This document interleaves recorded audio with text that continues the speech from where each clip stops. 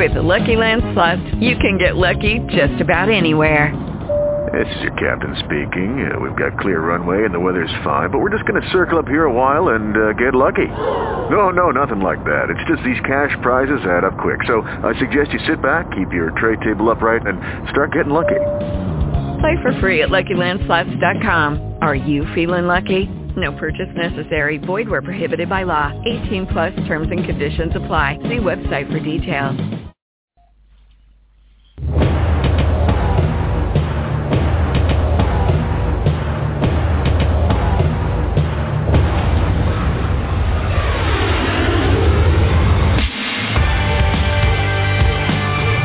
Live from Sydney, Australia.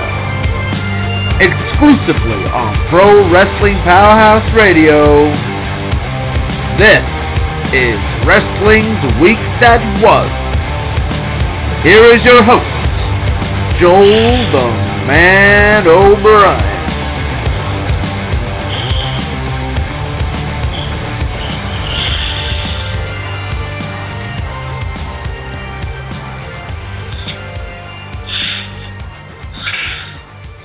Don't you hate it when you do an hour, a little bit over an hour of talking about all the major news and angles and matches of the week, and then you air the show and you click the end record button and you look down at your mic and you realize your mic is on mute.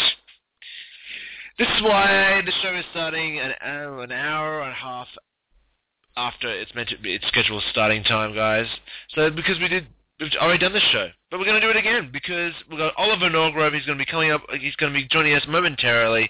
Let's just do it as we usually do. Actually, we've got Oliver on the line right here, right now. Oliver, can you hear me? Yeah, I can. How are you? Oh, there you go. I'm pretty good. Pretty good for Wrestling's Week That Was Part 2. At least we can all hear you this time. Oh, thank God. Yeah, no. I silly thought when you called before, when we were doing our previous recording, I thought that because you were struggling to get on the show, your audio quality might have been bad and you couldn't hear me. I didn't think it had anything to do with me, but it had everything to do with me. So, apologies for keeping you up so late. How are you? I'm doing all right, actually. I'm not tired, so don't worry about the lateness. And more importantly, though, I'd like to welcome everybody to a very special Clash of the Accents edition to Wrestling's Week That Was.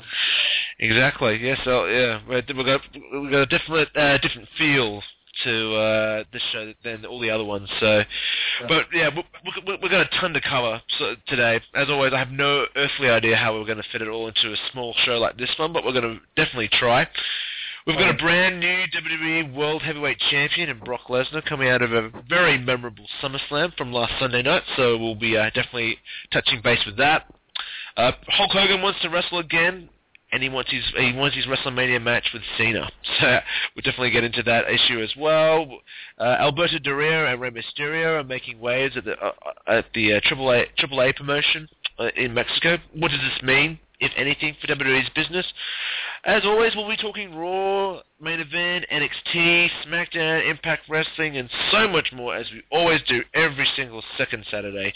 But before we delve into this week's hot topics, remember we are live. If there's anyone else still out there listening to us live, we are going live, so that means you can interact with the show at any time by calling 760-888-5749. or tweeting me directly at Wrestling Break, and I will read and discuss your tweets live on the PWP airwaves. How was your week, Oliver? Was it a good week, or was it a stressful week? No, not stressful at all. I mean, it's the summer, so break before going back to uni, so nothing much to do. As you said, a lot of wrestling this week, so it's been a positive week, so obviously that's good for the show. There's a lot to get into, you know. Yeah, absolutely. And I think the good thing is, like, I think your keyword was, it's been a positive week for pro wrestling. I think that a lot of people are getting caught up on a few issues that didn't really need to get caught up on. And let's just kick it off straight away. Let's get into the top news of the week. I mean, Brock Lesnar is now officially our new WWE World Heavyweight Champion. If you've been living under a rock for the last week, huge mixed reaction to the match itself and to the outcome. What do you think about this huge mixture of social media reaction that's been going on?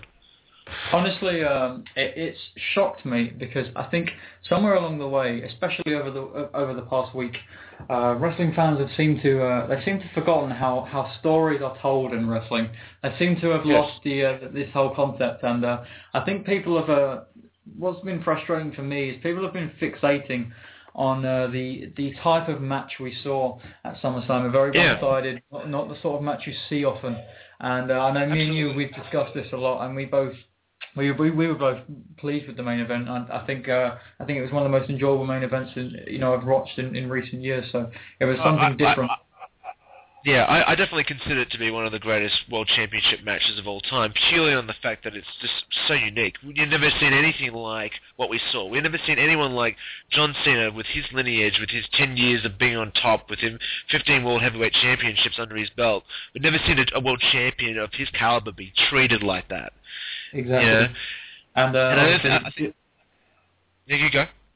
Different is always good in wrestling, and when it's on such a huge stage, like going back to WrestleMania 30, we had the ending of the streak. It was such a huge stage, and you had such a different atmosphere, almost different vibe coming from the match, and different is always good in wrestling for me, and that's why to me that's what made SummerSlam a success in my opinion. Yeah, I agree. The only downside about the Undertaker thing that I have to disagree with is the fact that we saw the Undertaker's streak end in such sure, it was shock value was aplenty. No one expected it, but the lead up and the build up to that was just it pales into comparison to what we saw, the build up to the SummerSlam match that happened last Sunday. I think because you felt that this match was big. You felt that something big was going to happen, and with the Taker match, I think it was very the story was very much lost and was very much just like your typical story. But moving on to the next biggest news of the week, Cena versus Brock Part 2 is going to be happening a month from Sunday at Night of Champions. So, do you think it's a bit too soon that we're going to be getting this match straight away? Do you think that it's good that we're going to be getting Cena out of the way for new competitors, or what's your take on the Night of Champions? I actually think it's a little too soon.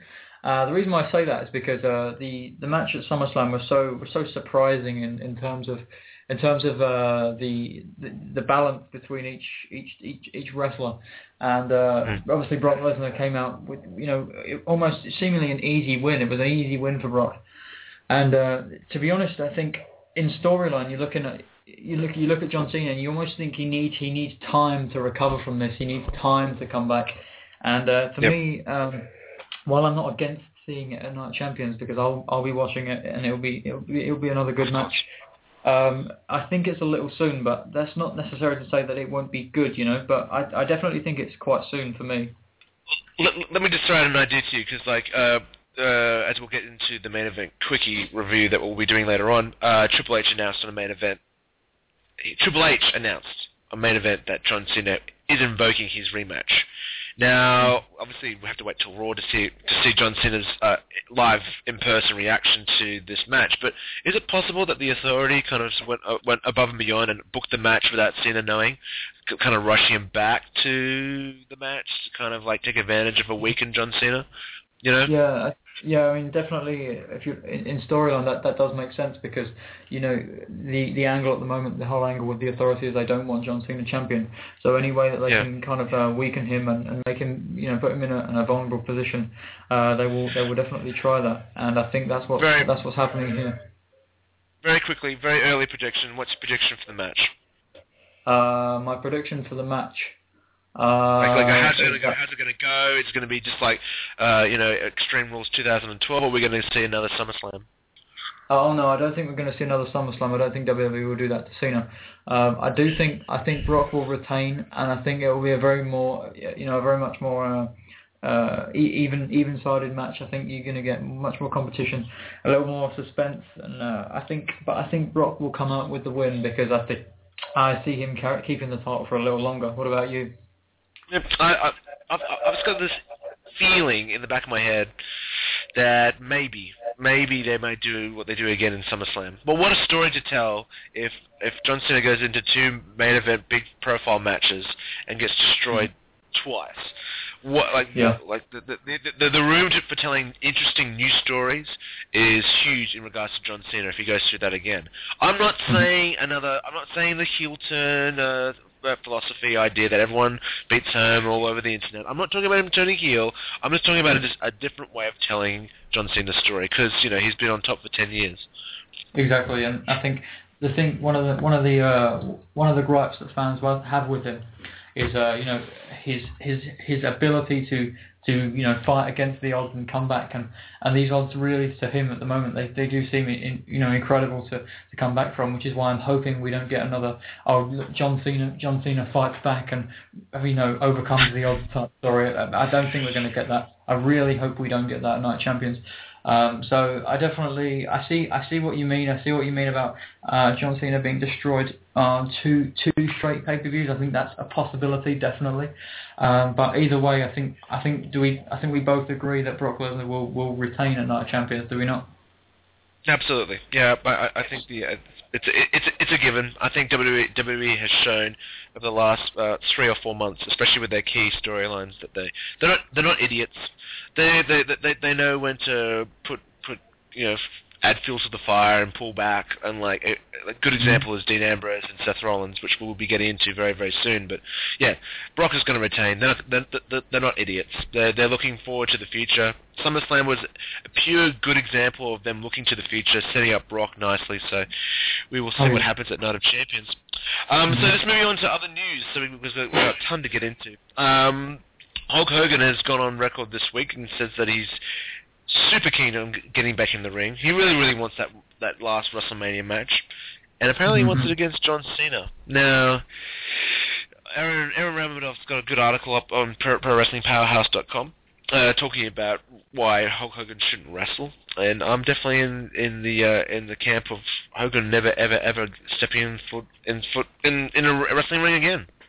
Definitely, because over the years he's been beaten and broken down so many times. His body surely can't take another high-profile match. I mean, I know people will say, okay, well it's only one match, surely he'd be okay. I mean, it's not even like that, because if you look at the injuries, especially to his spine, the injuries he's had, that's a lot of punishment he's taken, and I don't want to see. I definitely don't want to see him get into the ring again. And Aaron's article was really good. I definitely agree with him. I don't think a lot of people will want to see him get back into the ring. And also, interesting this week, last week, I actually made a prediction that for WrestleMania 31, we are going to see Hulk Hogan versus John Cena. I just have this strange feeling in the back of my mind that that's what we're going to see. I hope I'm wrong. Do you think I'd be wrong? I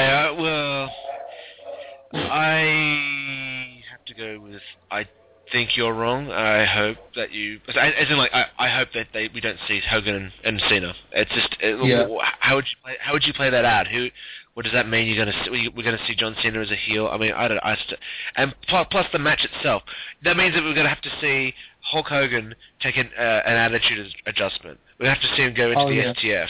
I don't think. Yeah, go. The thing about this match is Hulk Hogan versus John Cena doesn't appeal to anybody, and if you think about it, it's true, because you have the kids who like Cena, the same kids who either don't know or don't care about Hulk Hogan, and you have your diehard Hulk Hogan fans who likely aren't going to be fans of John Cena, because older, more classic hardcore wrestling fans will not like John Cena. And also you have, fans in the middle who want to see, great wrestling matches. Hulk Hogan is not going to give you a great wrestling match. John Cena is capable of giving you a great wrestling match. Hulk Hogan is not. And for me, this is one of those matches that will appeal to absolutely nobody. And so definitely with regards to Hogan returning, I hope he doesn't. But with Hulk Hogan's ego, you never know what he's thinking, to be honest. Yeah, absolutely. And in other news, we've got Rey Mysterio and Alberto Del Rio making appearances at last Sunday's Triple Mania pay-per-view in Mexico. Del Rio was physically in the building and actually got involved in an angle, so it sounds like Del Rio is actually disregarding his 90-day no-compete clause. Whereas Rey Mysterio did a video package. I don't exactly know the content of the video package, but the fact is he was actually on the show, and I'm pretty sure that he's actually still under contract with WWE. Does this hamper or dampen WWE's business going forward? I don't. To be honest, I think WWE. To be honest with you, Rey Mysterio, what does he offer to WWE anymore? I really do question that. I don't think he offers anything. I mean, he sold merchandise for years. He was a proven merchandise seller, definitely, with the masks, and he was a great performer. Nobody can question that. But to be honest, nowadays, 2014, Rey Mysterio appearing with AAA. It slightly confuses me because obviously his contract situation is still very much up in the air, and nobody at this point really knows what's going on with his contract and his situation. I don't think WWE will be massively affected by it. I really don't.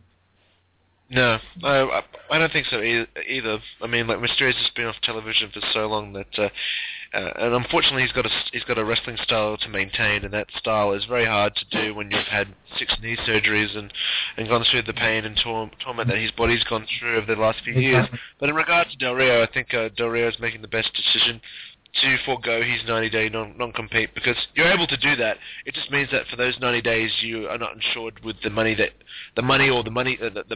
payout package that you were contractually obligated to take. So I think it's the smartest thing for Del Rio to do, to stay relevant, because he's a hot topic at the moment. So yeah, you had some information about the Daniel Bryan injury as of late. What's been going on with that?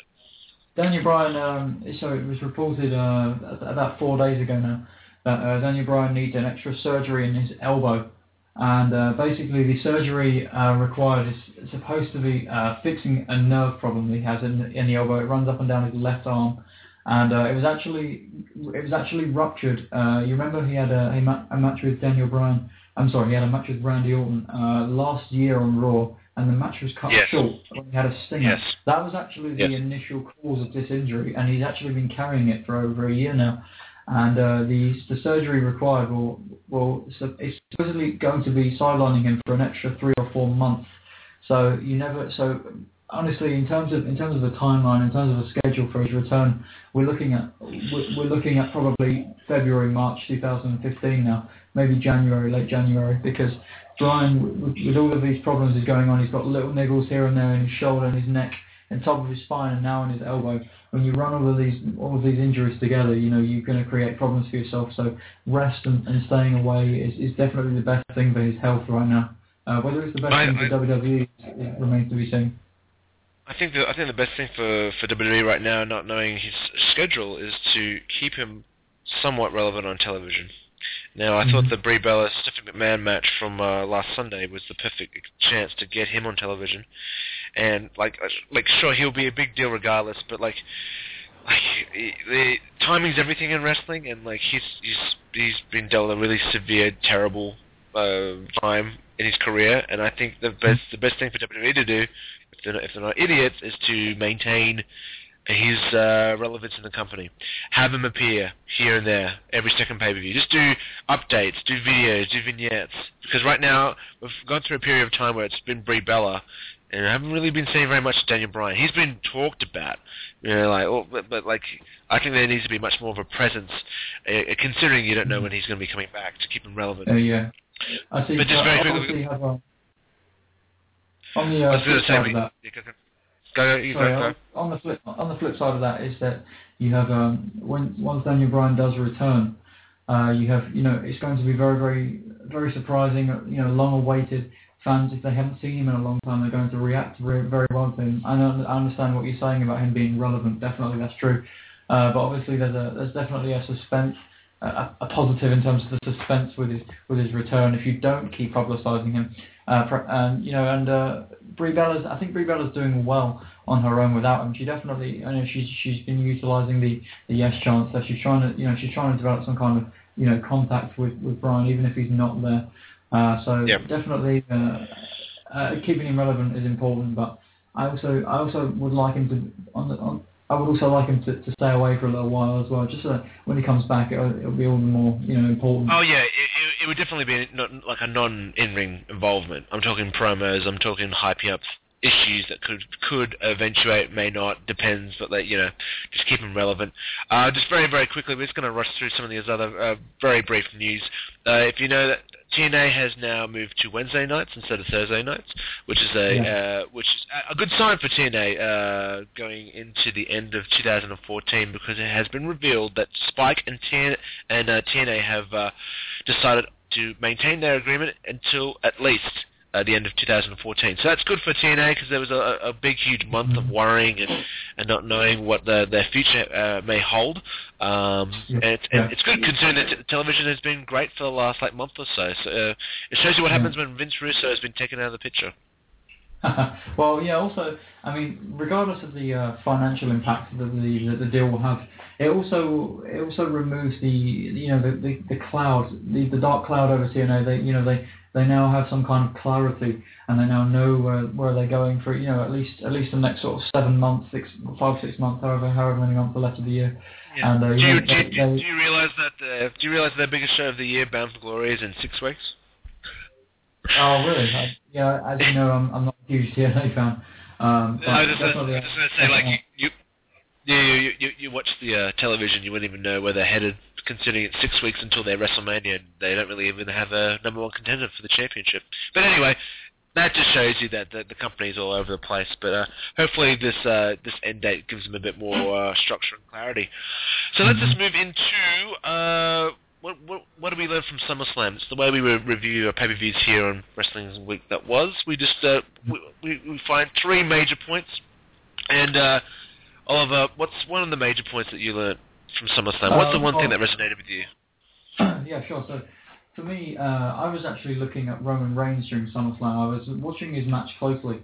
I enjoyed the match. I thought it was okay. There was some very boring spots, but what struck me with Roman Reigns is that he looks to me like he's not really sure of himself. He's almost lost, and he needs something to kind of identify himself with. For example, as you know, with the breakup of the Shield, he got the entrance, he got the gear, he got the same kind of characteristics. He didn't really change much post Shield. So I'm thinking with Roman Reigns, for him to be a really, really top star in the WWE, which is definitely possible, and he's got huge potential. I think he needs to, find himself a little bit, if that makes sense. He needs to break away from the Shield, almost sever those ties, and form his own persona, his own character. Whether that's appearance-wise, or his moveset, or the way he speaks, the way he acts. I just think that it's almost like he doesn't want to let go of the Shield, and for me that would be detrimental to him, because he needs to be, the Shield was great, but the Shield are not one person, the Shield is 3. He wants to succeed on his own. So for me, absolutely. It struck me at SummerSlam, when you see huge stars like Brock Lesnar and John Cena on the pay-per-view, you see, okay, well, you may not like them, but they're huge stars and they got there on their own. And for Reigns to do that, he needs to become very, very, much more individualized. And that was what struck me with Roman Reigns, definitely. Yeah, I think you hit some good points there in regards to making Roman Reigns different. I mean, Dean Ambrose is the lunatic fringe. Seth Rollins is now has got an affiliation with the Authority. Roman Reigns is still using the Shield music and all that stuff. Yeah, it's very, very true. I do love the Shield music with Roman Reigns.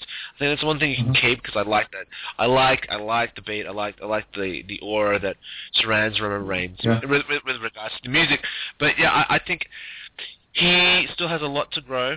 He still has a lot of room left to grow into, and I think WrestleMania 31 is still in the cards to verse Brock Lesnar. But again, he's still got a long way to go. And I think one thing that I took away from the first note that I wrote about with the Randy Orton Roman Reigns match is, God damn, Randy Orton's such a better wrestler than Roman Reigns.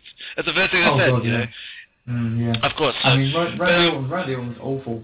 I think Randy Orton was terrible. I think he's a great wrestler, don't get me wrong. He's a great in-ring wrestler. But he's so bland, and I've had this argument so many times, especially over the last few months. He's so bland to me, and at this point he should be the guy who's helping to elevate those around him, like Roman Reigns. And he is a much better wrestler than Roman Reigns, you're right. wait till we get to our SmackDown review this week. I think SmackDown's slowly becoming Randy Orton's show, where he kind of just lets loose a bit and does a few promos that he wouldn't usually do and show a bit of a mean streak that we've kind of missed from the Viper. So we'll get into the SmackDown review in a little bit. But the one thing I took from SummerSlam was how good are decisive finishes in pro wrestling. I mean, up and down the card, you literally had all these major matches, and just, like Bray Wyatt defeated Chris Jericho, clean as a sheet. Brock Lesnar certainly defeated John Cena, clean as a sheet. You had, obviously you had a few, dirty finishes here and there, but like in regards to the Bella match, in regards to the Dean Ambrose match, but like it all played into the story, Dolph Ziggler beat Miz clean as a sheet. Like, it's good seeing these matches where there's just no bullshit. Like Paige defeated AJ clean as a sheet. There's no thumb to the eye or anything like that. I mean, like, it's good for heels and babyfaces to have like clean wins, and I think that was a good thing coming out of SummerSlam. Especially with heels as well, because it's not something you see often, especially on a pay-per-view. And you're exactly right, because how impactful and how meaningful is it, or how much more meaningful is it when you have a dominant or a clear, a victory with clarity.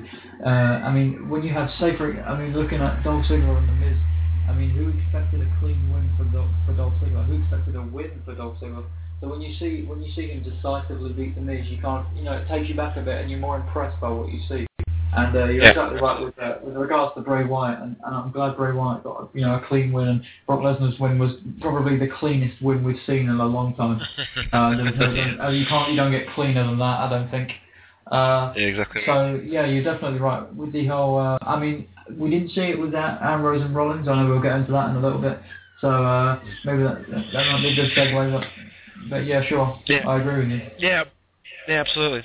I mean, the last thing I learned about SummerSlam, talking about impactful victories and great matches, is that one thing I learned is that lumberjack matches can actually be great when they play into a story, and we saw that in easily the greatest lumberjack match that I've seen in my 18 years of watching pro wrestling. I don't know about yourself, but like, my God, like, talk about a match that just intertwined with the story so well.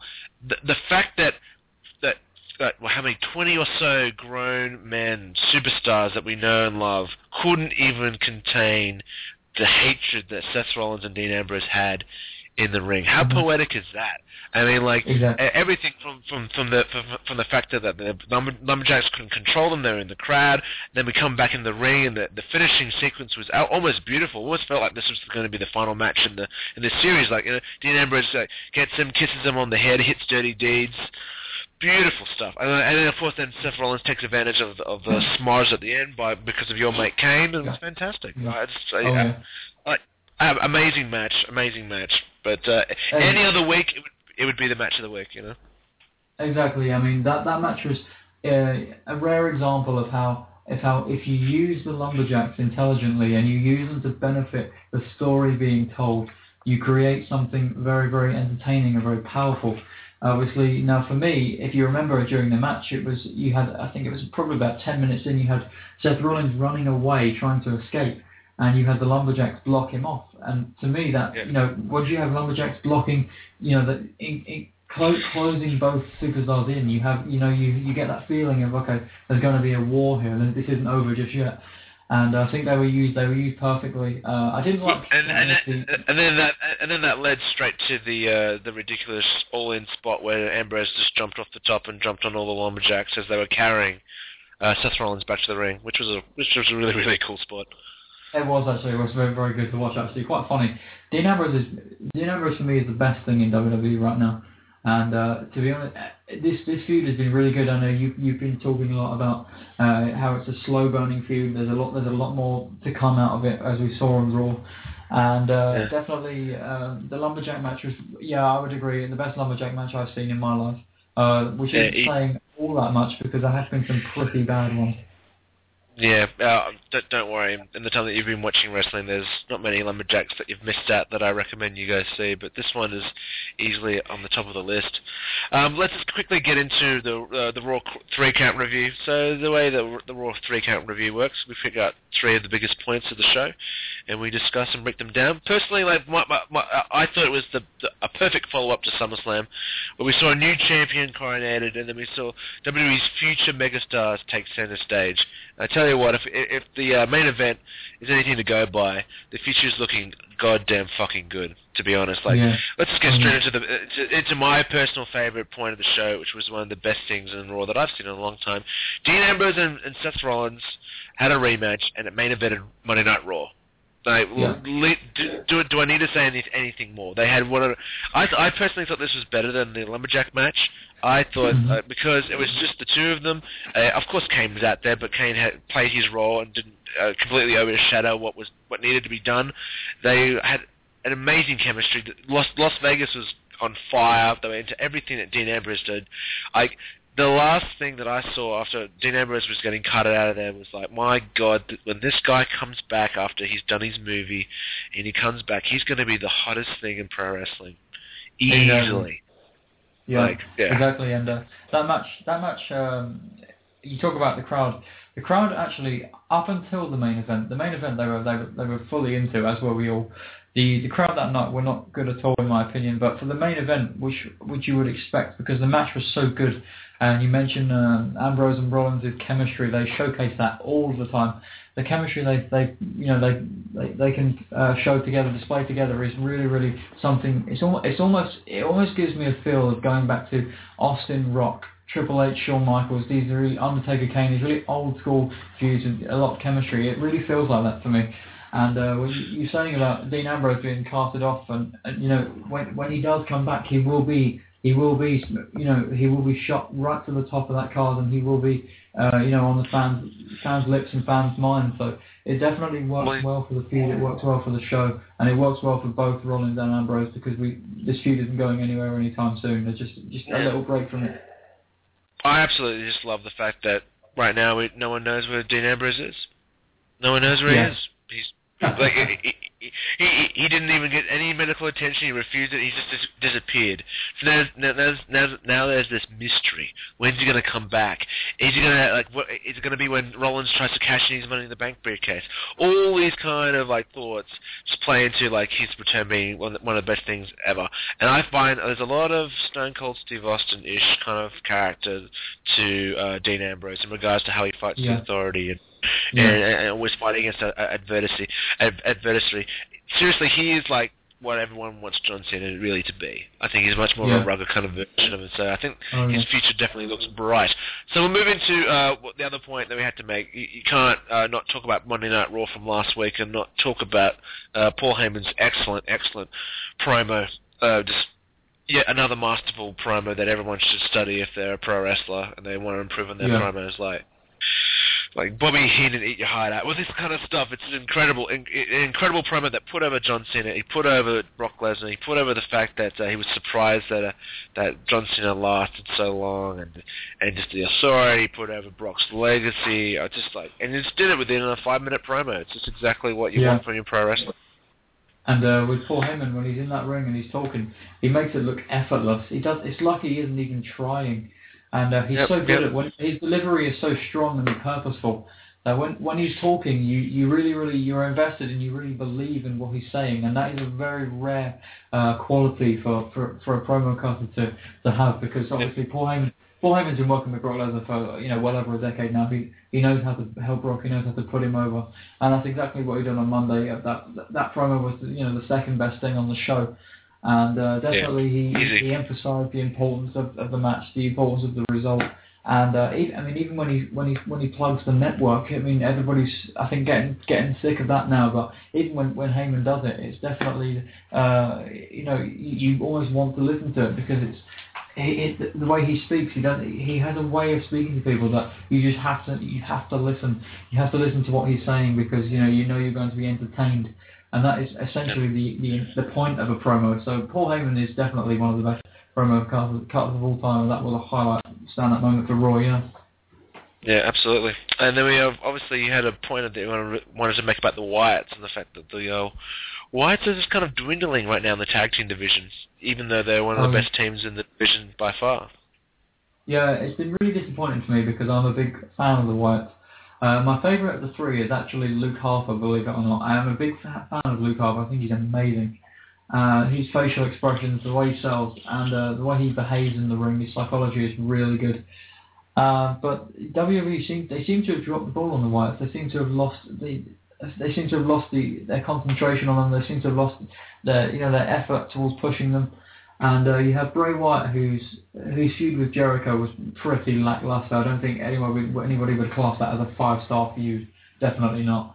And also Eric Rowan and Luke Harper. First of all, they should have the belts at this point. I think they should have won the belts at Battleground. I was disappointed that they didn't. And the Usos are good as a team. I'm fine with them, but I think they should have the belts. And I think WWE have just completely. It feels like they've run out of ideas for the Wyatt family. I think timing's everything, as I've said multiple times in the show, and I think the Wyatts' time was at Battleground, that 2 out of 3 Falls match that stole the show. That was the time for the Wyatts to capture the championships, and now it's kind of like, well, you put them on it now, put the titles on them now. It's not going to matter one iota really, because now they're like, sure, they're losing to Mark Henry in the Big Show. They're losing like every week, but like they are hard fought matches. I mean, I think that's their kind of like compensation to the fans. Like, well, they're still fighting and whatnot. But yeah, definitely the Wyatts are kind of dwindling as their careers kind of roll on. So hopefully they'll be able to regain and do something with it. So let's get into the main event quickie. We're just going to run through the main event is main event. There's not very much that's happening, even though this week they did put a little bit of effort into making the show a little bit more must-see for people that have the WWE Network. Sheamus defeated Curtis Axel. It's the definition of a superstars match. Sheamus won clean, obviously. Nikki Bella defeated Emma in her first outing since turning on her sister. I don't know what you thought about the segment, Oliver, that opened up Raw after SummerSlam, but this Nikki Brie Bella situation, I mean, like, Stephanie McMahon held the storyline together, no doubt, and she is easily one of the greatest heels the company has right now, and she's just so articulate and smooth. And I think Brie Bella benefited greatly from this feud, because how can you not when you're working with someone like that? Yeah, Stephanie's definitely been, she's been the glue, the backbone here. She's been the bridge between the two sisters, and that was, evident at SummerSlam. With regards to the opening promo on Raw, I didn't like it. Not because it didn't make sense or anything like that. It was a logical segment, logical reasoning. I don't think Nikki Bella is good on the mic at all. I don't think she looks comfortable. I really don't think she's good at all, and her delivery needs a lot of work, because honestly for me it sounded like, when she was talking on Raw, to me that sounded like she was trying her best in her head to memorise exactly what she'd read on the paper backstage, and that is not how you want it. I mean, she should be watching Paul Heyman and see how his delivery works, because her mic skills are not good at all, and while I don't have a problem with the tone, I think she isn't selling it as well as she could be. Yeah, just very quickly, I was listening to Steve Austin's podcast that's up there right now, and she had a fascinating interview with Mick Foley. That's a 2-parter that I listened to the second part. Definitely worth listening to if you're a pro wrestling fan. But Steve Austin, before he talked to Mick Foley, was talking about going to the SummerSlam conferences and all that stuff, and the 2K14 or 2K15 reveal, and he was talking with Cesaro and talking with Roman Reigns and watching them just interact with the fans without a script. And the first thing he said is just like, they're just so natural and so charismatic just normally, that he thinks that maybe WWE is scripting their promos too much, so that the actual natural charisma that these people have can't be explored or expressed. That maybe these promos are just way too down the line, that, we're going to get carbon copies of these superstars instead of the real thing. Yeah, I do think WWE do restrict her, especially because of the rating of the show. It's obviously a PG-rated show, so there are certain things and certain behaviours that aren't appropriate.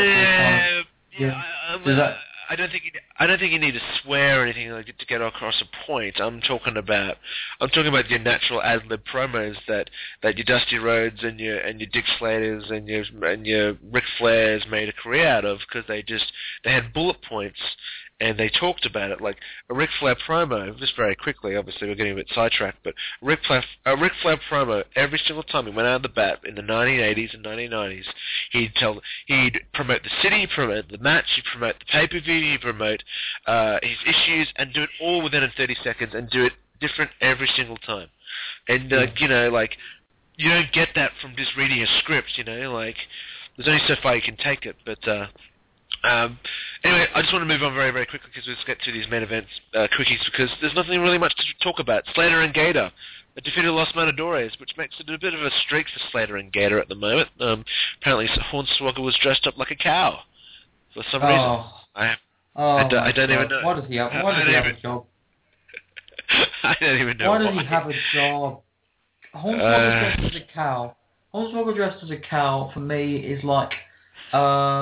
It's like in line with Corporate Kane as one of the worst things on TV at the moment, and I don't want to see Hornswoggle anymore. He's really, fans are starting to hate him, and I wouldn't be surprised if one day soon he comes out and people throw litter at him. He's so annoying. I can't stand him.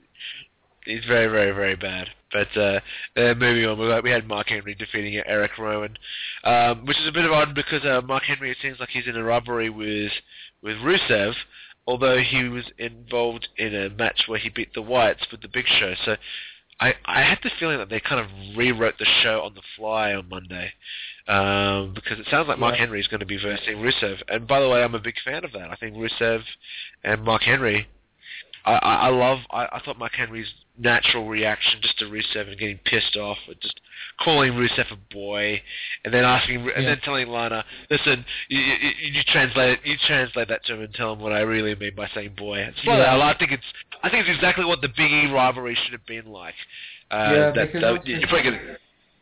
Mark Henry is a naturally intimidating person. He's definitely when he speaks and when he acts, there's definitely an air of legitimacy behind it, because he's obviously he's a legit tough man. There's no doubt in that. We all remember how he was in 2011 when he turned heel and won the world championship.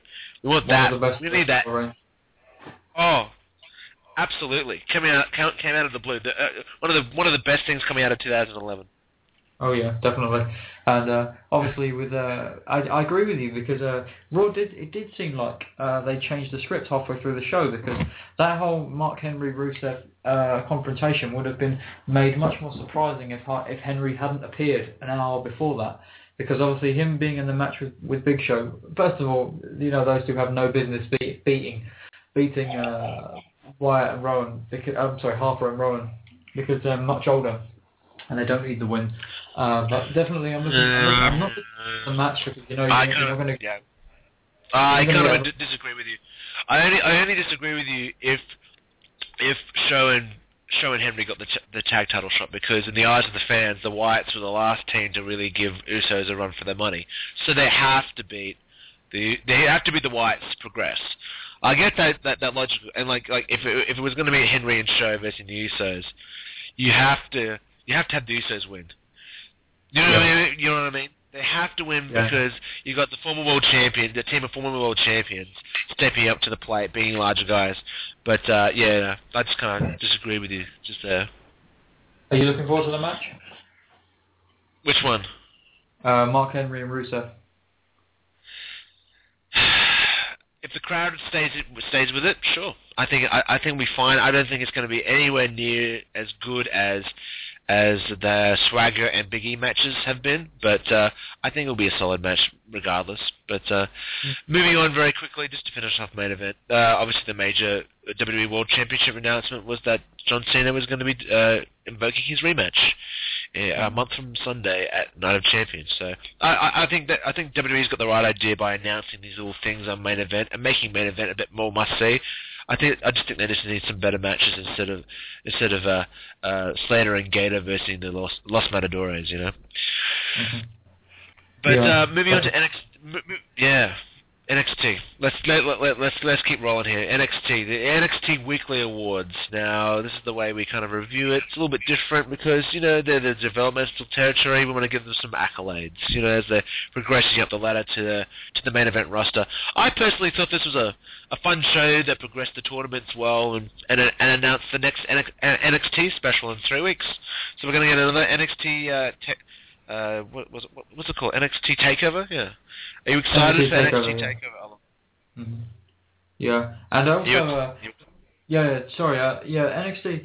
One thing I've noticed about watching NXT is WWE have been very clever with the way that they build feuds there, and the way that they build storylines, and the way that they build contenderships and matches up there. Because obviously you have much younger talents, much more experience, and I think they need that kind of help creatively to be able to flourish and to be able to improve. And you definitely, with regards to the tag team matches on NXT were good. I liked the main event. I thought that was the best match of the show. Very good. Very good. And the way they built up throughout the show, and obviously we have NXT Takeover coming soon, which I'm looking forward to.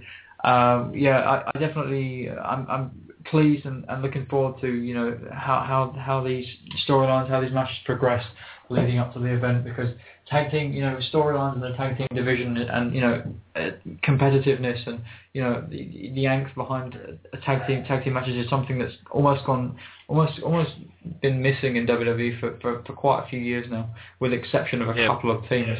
So I'm looking forward to it. Yeah, I think Triple H kind of agrees with all our sentiments in regards to the tag team division being dead, and I think he's doing a good job by putting it up like tag teams like Big Cass and Enzo Amore, Enzo Amore easily has like the biggest charisma I've seen in a long time, especially on NXT. You got Kalisto and Sin Cara, which kind of ties into my personal MVP of the week, which I thought was Kalisto, the former Samurai del Sol, for those who are fond of the independent pro wrestling kind of scene. He's an incredible talent that could easily surpass Rey Mysterio as being that kind of Mexican lucha character for WWE going forward. His English is fantastic. He moves like Rey Mysterio did back when he was in WCW in the 1990s. I think he's got a lot of good promise, and I think his tag team with Sin Cara is his ticket to the main event. And he's Kalisto and Sin Cara are my picks for defeating the Ascension at TakeOver in 3 weeks. Yeah, and like I said to you before we came on the air, that is the most logical thing that WWE can do with these two, because they fit each other perfectly. It's a good, as I said, logical match, and you're definitely going to get good matches and a good storyline out of the two of them, and it will help them both long term and short term, because obviously if you have them together, you're going to get some good fast paced matches, which will be good to watch. And also, whilst in doing so, both you talking about Kalisto will learn a lot, and when he is moved up to the main roster, which whenever that will be, I think he'll be a lot more prepared, a lot less green, if you know what I mean. So definitely, you're right about Kalisto. My personal MVP of the match was of the show was Tyson Kidd, because I thought Tyson Kidd. Why Tyson Kidd? Oh, because I thought his match with Tyler Breeze. Sorry, I thought it was a really good match, and while the finish wasn't so good, I actually thought he looked real strong coming off of it, because he's found wins hard to come by recently. So I think for him beating Tyler Breeze, I think he did win by countout though. Yeah, yeah, definitely. But I just think Tyson Kidd, he has a lot of potential. I've always liked him. So when he does get wins, no matter how they come, I just think he looks good. Not necessarily with the man of the win. I just thought he looked good on NXT, and there was more spotlight on him because it wasn't a tag team match. I think we've seen the best Tyson Kidd we've ever seen in WWE. It's a shame that they can't take the storyline that they've got going on with him and Natalya and put it on main event television, because I think it's easily one of the better storylines that WWE is doing at the moment. So obviously we're going to ease into NXT's weekly downside of the week. Who just left a sour taste in your mouth? And I think we're both in agreement. I personally think that Mojo Rawley took cake as being we agree. Yeah, Mojo Rawley I'm hyped and I stay hyped, or some bullshit tagline like that. It's and plus, yeah. I think like it's good that he's an athlete and he's got an athletic background, and that's what they push on NXT. That's good, but it's just he runs the ring like the Ultimate Warrior. I don't know how to take him. Like, I don't know what his message is. Like, I don't know. He's not really doing very much for me right now. He's involved in a rivalry with Bull Dempsey, and Bull Dempsey, he's another story for another day. But like, you know, sure. there's not a lot of and in the ring, I think it's where it takes the cake. His finisher is a sit down splash. It's like, nothing's clicking. He's just not exciting at all. And there's nothing about him, when I look at him, there's nothing about him to me that screams anything entertaining or screams star in any way. And obviously, I mean, first of all, let's not look past the fact that his name is terrible. Mojo Rawley is a terrible name, in my opinion. It's like Dolph Ziggler, but Dolph Ziggler is actually good, has some talent. Mojo Rawley... It certainly wasn't good when it first started, though. Dolph Ziggler sounded like a terrible... Yeah, Mojo Rawley has a bad name. I think he looks like he's just come out of prison. I don't think he looks very good. Honestly, yeah, I don't have very high hopes for him. And with the recent budget cuts and releases, I'm surprised he didn't go, honestly. And Bull Dempsey, to me, isn't much of an improvement, but you didn't see him as much on the show, obviously. So. Well, they had faith in him because they built up to this conflict with Rusev at the last takeover, and then Rusev just killed him dead, and I think that was his turning point. But now he's still involved in... when NXT is only an hour long every week, like, I think they should definitely be giving this time to someone else. Or, I don't know, maybe Prince Devitt and Kevin Steen, who are going to be coming out soon, you know, like... When are we going to see them? Yeah. Your guess is as good as mine. They released a Twitter pic of them wearing stuff. They're wearing a new gimmick that... Well, I think Prince Devitt has got this like painted gimmick thing that's going on, and Steen looks exactly like he used to. So, and they took a photo in front of an old photo of Triple H. So they're coming. We just don't know when. And I think that's the best thing. We just don't know when. So, yeah. But yeah, moving on to NXT's up and comer of the week. I think again we're both in agreeing that Becky Lynch was the NXT up and comer of the week. Yeah, I think it's telling when the women's matches on NXT are better than the women's matches on the main roster. I truly believe that. And I think Charlotte's doing really well. Her nickname, obviously deriving from her dad, really suits her. And the dirtiest diva in the game, I mean, it has a kind of ring to it. But anyway, it certainly does. Have you seen the takeover match that her and Natalya had? Yeah, I did see that. It was really good. Yeah, it was when was that? About 6 weeks ago now. Yeah, and the last NXT cover was really good. Yeah. Incredible. It's an amazing match. But the match that Becky and Charlotte had on NXT was surprisingly good. I think Becky, she's learning fast, and you said that you didn't like her match prior to this one. No, I didn't. I thought her first match. I think I did a very quick review of it last show, and she got my downside of the week. Purely because she was doing jigs. She was wrestling. It was messy. It was all over the place. I didn't even know who the hell this person was. Why she was Irish and she's doing a jig. It's such an unoriginal kind of take on where the person comes from. But now she seems like she's got a bit of a punk rock kind of high energy gimmick, and that's much better. But I thought she was much more improved. Looked really good against Charlotte. And hey, we have to remember very, very quickly that Charlotte's only been wrestling not even a full year yet. You know, like, oh god, yeah. So the fact that she's at that level right now is scary for how good that she could be, like, later down the line. I think also, would you agree that Charlotte has a lot of pressure on her from her heritage? Absolutely. But at the same time, she's getting a lot of good little rubs because of who her father was. And sometimes, for the other Flair children that have wrestled, like David Flair, and that rub hasn't been that good because they weren't good performers themselves, and they were rushed too quickly. So I think WWE has definitely learnt from WCW's mistakes. It does help that she is Ric Flair's father. Sorry, Ric Flair's daughter. Hold on. I think the fact that she's good is going to pay dividends for her. So if the takeover match is anything to go by, I think it was good. I have to say with NXT, we're all eagerly awaiting the arrival of David Benoit. I think that would be pretty entertaining to see. Well, I don't think that's even on the cards, considering his last name. Is it? I know. I would just like to see it. I think it would be very good. I think WWE would be very brave. I don't think it will happen, but I would just like to see it personally. I think they're very, very brave, but I don't think it's going to happen. But there's a lot of good wrestlers out there, and I think NXT is just add Kevin Steen and add Prince Devitt to the mix. Kalisto, Samurai Del Sol, Sami Zayn, Adrian Neville. I personally saw Pac, Adrian Neville, wrestle Low-Key when I went to WrestleMania 28 and went to the Dragon Gate show there and saw their 30-minute epic match.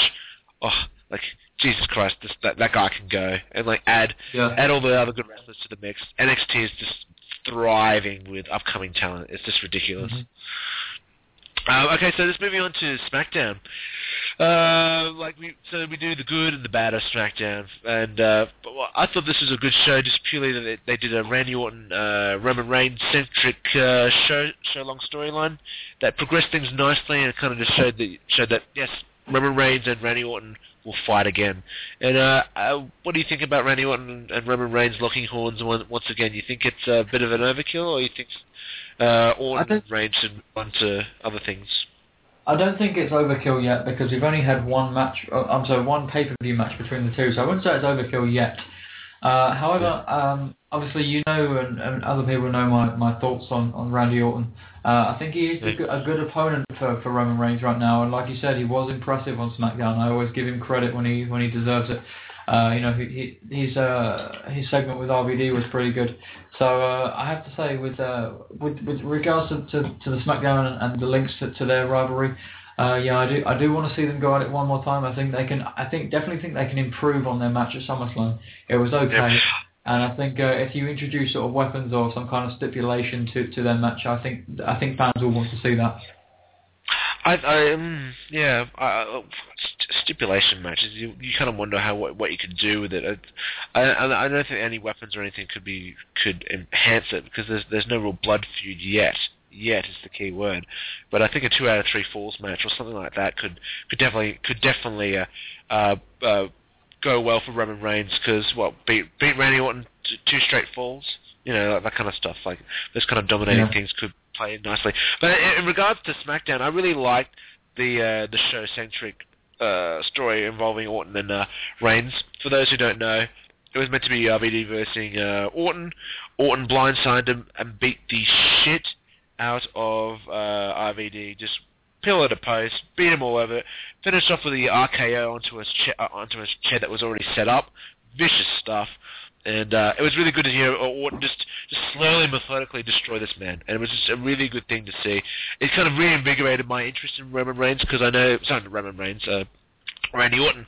Because I know his promos can be boring and okay at best. Sometimes you can really... Sometimes when he goes a little bit off script, he can be alright. But yeah, there's stages where Randy Orton cares a lot, and there's stages where Randy Orton doesn't give a shit. Oh, he's and that's always been his case. When you mentioned his old slow, methodical... Have we not seen that? I mean, come on. I mean, since 2009, that's all he's been, and it's boring. It's fucking tedious. I'm sorry. It's fucking awful. I can't stand this guy.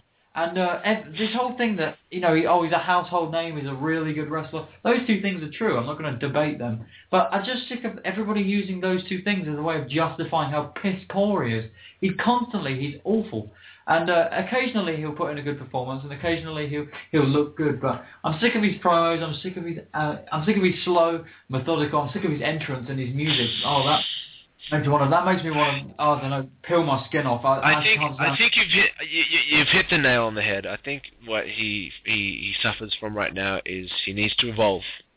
He needs to evolve his character. He needs to do something different. He needs to step out of the Viper thing he really does because we've been privy to it for the last 5 years, 6 years. He's been the same person. And I think all the great wrestlers of the generation that I know have evolved in some way, shape, or form, and I think he needs to find it again. But one thing I liked about SmackDown that I saw a lot of in the Swagger versus Rollins match and the Rusev confrontation with Mark Henry is that it's good seeing wrestlers sell their injuries long after they've had matches where they've been injured. I think that adds another layer of realism to the confrontations. It shows you that these people are real people. Like too often we've seen matches and situations where like someone would be hospitalized and they'll be back, spring to their step and running to the ring the next week. Whereas like Rusev literally got put in the ankle lock a few times from Jack Swagger. He's been selling it ever since. That puts over not over Rusev, but also Jack Swagger's ankle lock. You know, it works both ways. Yeah, I've actually been really impressed with Rusev for a while now, for a couple of months. Me too. He's been really selling that ankle lock well, because obviously historically, how many people tapped out to that move? Obviously, it wasn't made famous by Jack Swagger, but historically the move put a lot of pressure and a lot of pain on an injury on people. So Rusev has done well to kind of rekindle that the legitimacy around that move, because it is a very good move, and Rusev has done well to sell that. So even when he's been beating Swagger, he kind of looked weak, and he's made Swagger look good, which is a very big compliment to him, considering he's still a young talent. He still does not completely know what he's doing. He's done really well, and I'm really impressed with the way he's sold the feud. I think he's definitely the most improved wrestler of 2014 by far at this stage. I mean, his selling at SummerSlam was like masterful. He was like almost too good, because he was meant to be the heel out of the whole thing, and he was fighting through the pain to beat Swagger. It was kind of a bit backwards, but Rusev is definitely on the rise and getting better and better. So very quickly, the bad of SmackDown. I mean, Todd Phillips. Todd Phillips is a play-by-play announcer on NXT, and I watched NXT, and I really felt that there was a lot of good charisma. He showed a lot of good natural charisma, and now he's obviously been brought to the main event, to a primetime television show in SmackDown, and he's put with JBL and Cole, and completely just didn't do anything. Said the generic things. He was buried by Cole and JBL. I get why. I mean, you're thrown into this situation, they throw you in the deep end, they throw some curveballs at you purposely to see how you're going to react to them. But God, Todd Phillips looked like a generic announcer that we've seen millions of times before. Yeah, I agree. I mean, honestly, I think JBL, first of all, has a history of doing this. JBL has buried quite a few people in that booth. I remember Cody Rhodes being on the commentary booth, and he laid into him a while ago. And but yeah, with Todd Phillips, I think NXT is where he belongs at this point. Just for a while, I think he needs to improve. I think you're right about him showing, some charisma, showing some kind of enthusiasm, and he's definitely improving on NXT, because he isn't a bad announcer. I just think he needs a little bit of moulding. Also, I think, to be honest, I mean, it sounds a little bit sad for me to say this, but I think JBL and Cole could, in storyline, I could go a little bit easier on him. I mean, it's not like it's the focal point of the show. People don't tune in to see Michael Cole rip into Todd Phillips. You know what I mean? So I think they had an affinity with doing that over and over again, which is which can be all right, but it completely distracts from the match you're watching. Yeah, exactly. And honestly, I've been very, very critical of actually all the commentary in WWE recently. You may remember I wrote something on the site about this, and JBL for me is a beaten dog. There's nothing he can say now that will rekindle any kind of interest in him. As a pro wrestler, sure, but I personally think that JBL, especially this week, showed a lot of good heel announcer kind of qualities. He was on fire on Raw, just ripping into people. But I thought it was done in such a way where it worked for the match, or the matches he called. I think there's still something he can give as a color person, though. Yeah, sometimes it fits, and sometimes it's overkill with JBL. You never know what you're going to get. I mean, if I asked you, who do you think is the worst of the three announcers at this point? On Raw? Yeah. It has to be Jerry the King Lawler, unfortunately, and that pains me to say that because Jerry the King Lawler, when I grew up, when he didn't have like a PG-13 net around him, like he was the funniest guy. He had the best chemistry with JR. The commentary team was one of the staples for Monday Night Raw for me as a kid growing up, and he is a complete shell of his former self. He doesn't watch SmackDown. He comes to Raw and he just does whatever he wants. So it's not definitely he needs to be replaced. And obviously Renee Young, bring Renee Young up from NXT. I think she could definitely be good. Renee Young is as well. And in a world where wrestling definitely is a very male-dominated community, and it's so easy to see a woman and think, oh God, she must be terrible. She's a woman, so she doesn't know what she's doing. But Renee Young has actually been pretty good. I think she gets her point across well, and she gets herself involved in each feud. She seems to know what she's talking about. So I actually think Renee Young is actually one of the good up and coming announcers in WWE right now. And I wouldn't mind seeing her on Raw maybe or on a SmackDown whenever she's around. So definitely, I think she's doing well. Yeah, throw her out there and see what she can do. Definitely. Exactly. So just very quickly, what's there to watch on SmackDown? Check out the Stardust and Goldust versus the Wyatts. That was just a really good, solid TV match. I love the Wyatts killing the Dusts afterwards, so you see things like that. I mean, it's not a complete burial of the Wyatts at the moment because they are still like handily destroying people, and unlike they've done it on SmackDown with the Dusts. But they just need wins and losses still matter in 2014. But and also just check out Orton killing RVD. That was always very entertaining. And also check out Hornswoggle as a cow. Check out Hornswoggle as a cow. No, I don't think so. Well, that was the main event, and I think that's we should really publicize that because that's not really a selling point for the WWE Network. I really don't like that notion. Is just they need to get rid of some people. I'm surprised that he survived some of the latest roster cuts. Yeah. Okay, so good. So we look at TNA every week, and I always ask, good? Was it good or was it TNA awful? Get it? TNA awful. See what I do there with every week, and do you think that's funny? No. Oh my God!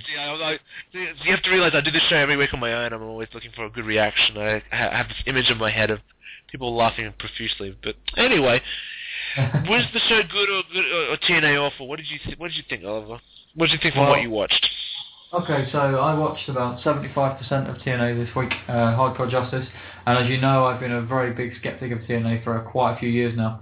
I stopped watching TNA in about 2012, 2011, but I watched it again this week, and I was actually pleasantly surprised with what I saw. I really enjoyed the main event and the finish, and I really enjoyed.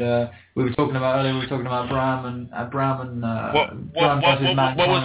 was the main event, just for the people who haven't watched it? Okay, so the main event was a cage match, 5-way cage match, and basically the winner, you can only win via escaping the cage, and there was no pinfall and submission.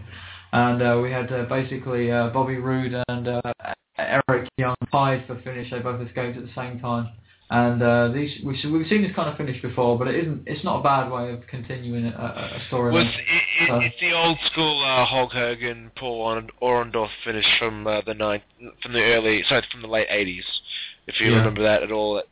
But when they were feuding for the WWE Championship. It's done to death, and I thought they did a very good job of. You couldn't really tell who was going to win. But I think what you're seeing every week now, because I know you've just started watching again, Oliver, is you're seeing shows where they didn't really know when the company was going to fold, or if they were going to fold. They didn't know the company's future. So they're booking shows just purely just to fill it with content that's watchable and enjoyable, and making the show a good 2 hours of pro wrestling. They don't really have an idea of where they're going creatively. That's why they're doing 6-way cage matches and Janice on a pole matches and hardcore matches, because they're just like, well, we might as well make the 2 hours enjoyable to watch. Yeah, I think they're thinking too short term, and they're not thinking enough in the long term, if that makes any sense to you. I think they're thinking about... Yeah, and I think they're thinking... the matches were good on TNA this past... what day was it? Wednesday? And the matches were definitely good, but it didn't seem like there was too much thought going into why each match was happening and why each result happened. It was sort of like to me it felt like okay, this is happening, but I don't really know why it's happening. But the matches were entertaining, definitely. I think what TNA is doing right now with their product is they're giving us concept matches that fans want to see. Just very quickly, Oliver, can you just take me off mic? I can hear myself. I'm sorry? Good. I think it's all right now. Oh, no, I can hear myself. Okay. Let's try it again. Perfect. Oh, and I can hear myself again. No. I don't know. Doesn't matter. Let's just run with it. What TNA is doing right now with their product is they're giving us matches. They're giving us future feuds, old feuds that we've seen before. Never have you seen a company promote another company as well as TNA is doing with WWE right now with the Dudleys and the Hardys. Like, you know what I mean? Like, and sure, for the long term, it's not good. It's completely what WWE is not doing. But I think they're just thinking that the company's not going to be around for long, so we might as well make the show entertaining. And personally, like, Dudley's, Hardys, and the Wolves for the tag titles, that sounds like a pretty good three-way tag feud to me. Oh yeah, definitely. Part of it, I think, with TNA now is also damage limitation, because I think people within the company know that TNA probably won't be around for much longer. So if they can go out on the biggest high possible, then that's at least something positive for them to be kind of look back on. So I wanted TNA to do well, but at least if this is their last kind of stand, then at least it's something positive, and they're providing entertaining matches. So there's a reason to tune in, and they don't go out, they go out with some dignity, if you know what I mean. Exactly. Well, I made this segment of the show purely because I just thought TNA is going to be shit every week, and it will be my outlet just to rant and rave like every pro wrestling fan does. That's why I called it like TNA good or TNA awful. But my verdict for the show is it was TNA good. And do you rate the show the same? I give it the same. I'd say TNA good. I was surprised, like I said, pleasantly surprised. So I give it coming TNA from someone that absolutely hates TNA. Oh yeah, I can't stand the company. Yeah. So exactly they've done well when I start complimenting them. There you go, exactly right. So guys, like if you're looking for a 2-hour television show that's you can just watch it, you can walk away and not be worried about the storylines, but you get some good wrestling matches and a pretty good atmosphere in New York City. Check out the TNA Impact next Wednesday, because I think they're going to be finishing up their New York City tapings in the next 2 weeks. So the next two shows should definitely be good. Okay, so it's very quickly, matches of the week. What were your top 3 matches of the week in from third to first, Oliver? Regarding all shows? Regarding the whole week.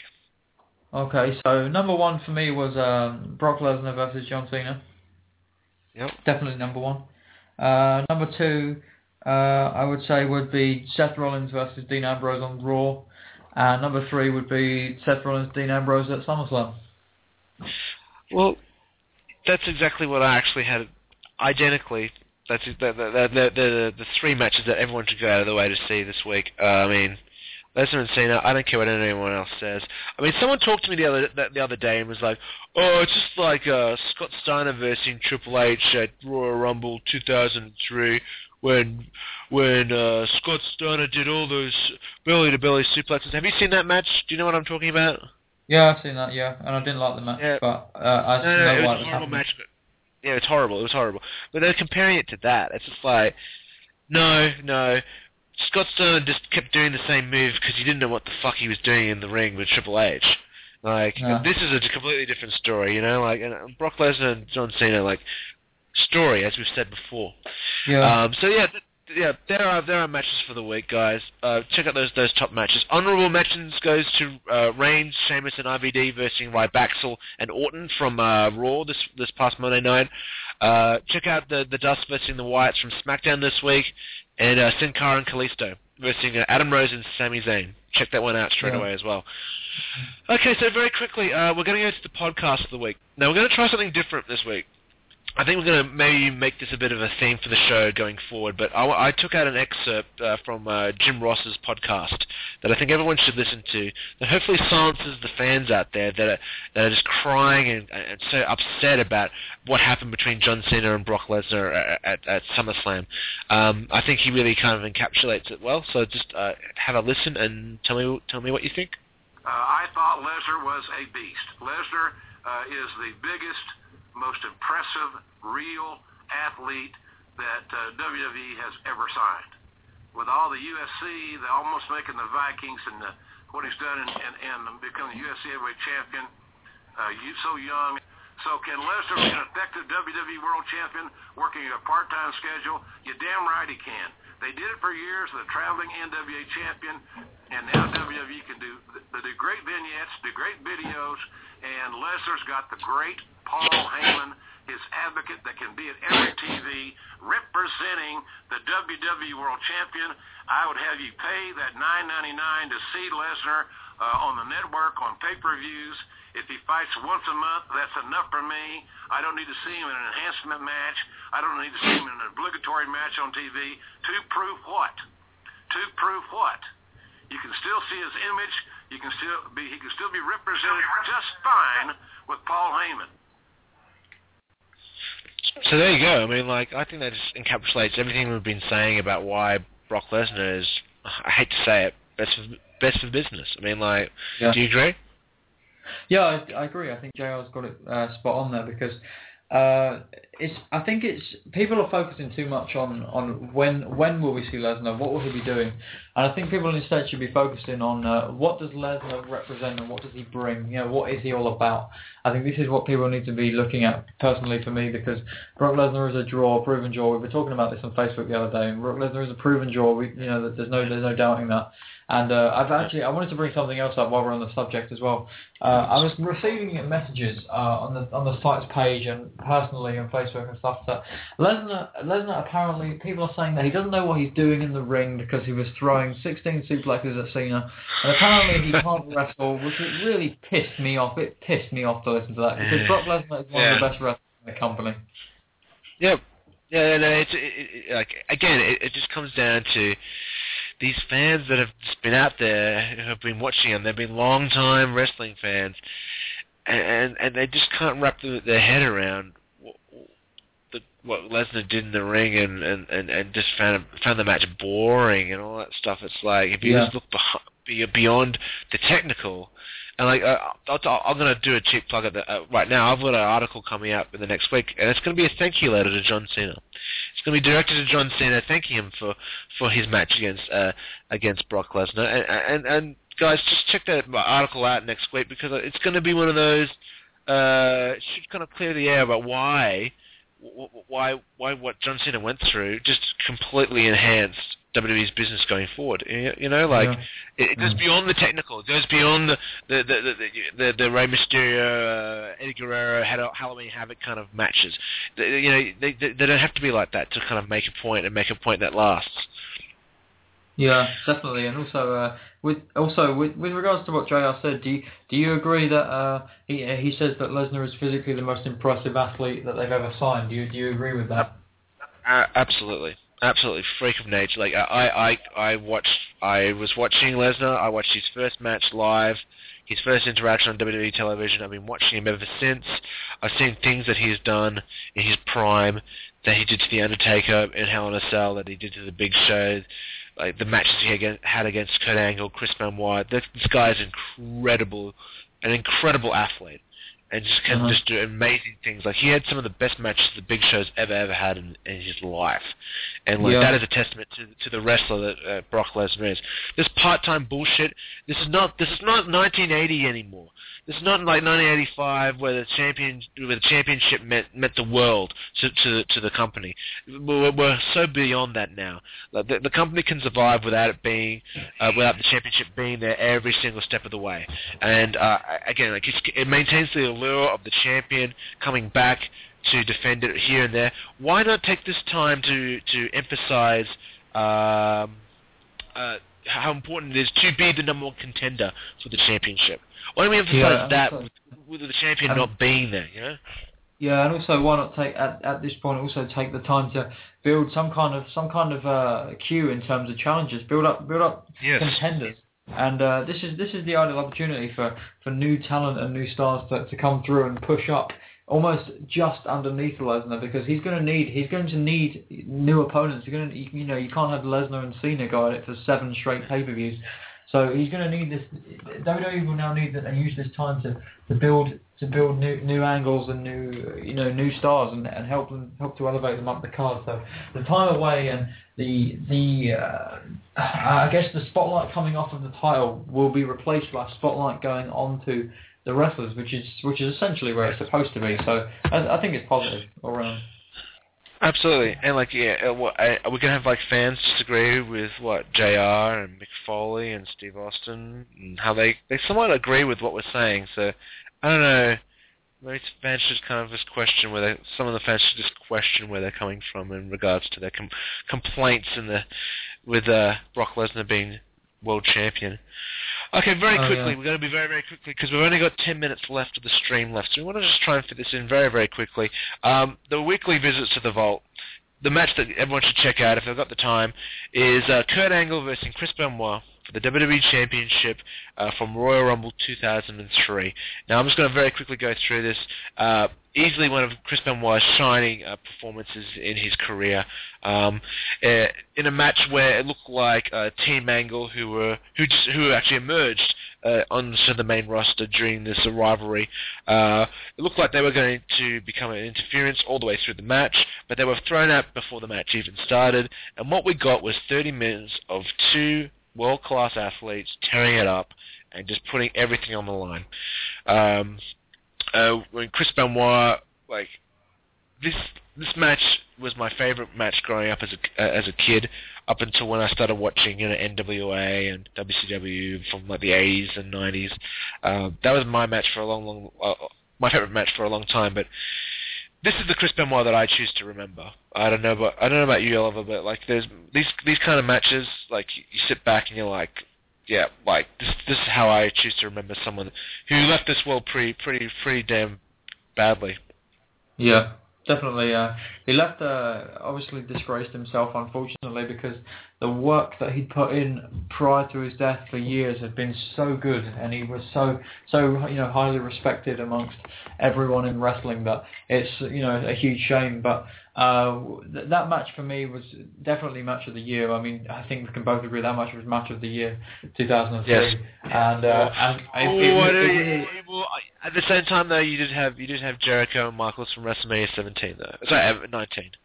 No, I think Angle Benoit to me was match of the year for that year. Yeah. But so many good spots, so many obviously they both wrestle in a similar way. They both wrestled in a similar way. Technically they were superb, and they could go for almost hours on end and wouldn't get tired. Suplexes, submission maneuvers, their arsenal were very, very similar. And obviously they're both very athletic, and they can both pull out a moonsault or a diving headbutt like you see in the match. So they're very much, they have a bag, and they have a lot of tricks in their bag. So the match is really, really good. And for me, what makes the match is come the end of the match when Kurt Angle leaves the arena. You have a standing ovation at the end of every match to some degree, but you have an entire arena up and applauding Benoit for his efforts, and it's and Benoit was crying. He was crying when he was getting that kind of emotion. Very powerful, yeah. So I always remember Benoit for that. Obviously, it's hard when you think of Benoit. Very different things come to your mind. But that match for me was one of his highlights in wrestling in general. So I definitely recommend everyone listening to check that out. Shawn Michaels said a long time ago that submission wrestling is such an amazing art form that he wished he used a bit more when he was coming up, because it adds this layer of drama that you can't really get anywhere else. And you got Kurt Angle's ankle lock versus Chris Benoit's cripple crossface, and the drama and the emotion, and seeing Benoit screaming in pain, and then reversing the hold and getting into another hold, and the finish was beautiful to me, because you had Angle try for that ankle lock over and over and over again, and Benoit just didn't quit, and made people believe for that 30 minutes that Benoit could actually debunk the plans that WWE had at the time, and that was Brock Lesnar with Kurt Angle at WrestleMania, and that Chris Benoit was going to go to WrestleMania as champion, and it was because of the ankle lock, because finally the one moment we just know that Benoit was screwed. He gets that ankle lock on Benoit, and then he grapevines the leg, and then that's it. It's just fantastic match for anyone that loves pro wrestling, loves technical pro wrestling. And also, you notice, watch the match, the amazing chemistry they had. Just together, they meshed so well together, even as a team. Their feud from deriving from autumn 2002, it lasted quite a few months, and that was really the culmination of the feud, I think. And really, the chemistry they had together and against each other was something we hadn't really seen too much of until that point. So I really, really think that match was one of the best matches I've ever seen. So I agree. I really do see. When you say that was your favourite match for so many years, I completely see that, because every piece that match needed was fit together perfectly, and it was just like watching magic, really. Yeah, absolutely, definitely. Well, that's all we have time for tonight, everybody. As always, thank you so much for listening, wherever you may be out there in Wrestling Radio Land. And thanks, Oliver, for coming on the show. Really do hope that you enjoyed yourself, and then we should definitely have you back on the road, down the road somewhere. Do you have anything to plug at all, like Twitter or Facebook or anything like that? Yeah, sure. So if anybody's listening, you can go to over to Twitter and follow me at Oliver NORGROVE. And as always, visit Pro Wrestling Powerhouse, the Facebook page and the site. A lot of great stuff going up there. So yeah, I'm looking forward to the future. And thanks for having me on, Joel. Yeah, anytime, man. Anytime. Along with Oliver's work, we've got a lot of new writers that have come on board in the last week. I've been very quiet with my Wrestling Weekly Rope Break post this week, but I've got a lot of new content upcoming for all you guys, and do go head over to ProWrestlingPowerhouse.com for all your editorial article needs. If you want to reach me, by all means, follow me at Twitter at Wrestling R Break, capital R, capital W, capital B, and tell me what you think of the show, because I thrive off all your feedback, good or bad. Send me a message and tell me what you think of the show. So once again, thank you so much for listening, and I'll catch you on the next Wrestling's Week That Was. It is Ryan here, and I have a question for you. What do you do when you win? Like, are you a fist pumper, a woohooer, a hand clapper, a high fiver? I kind of like the high five, but if you want to hone in on those winning moves, check out Chumba Casino. At ChumbaCasino.com, choose from hundreds of social casino-style games for your chance to redeem serious cash prizes. There are new game releases weekly, plus free daily bonuses, so don't wait. Start having the most fun ever at ChumbaCasino.com. No purchase necessary. VGW. Void where prohibited by law. See terms and conditions. 18+.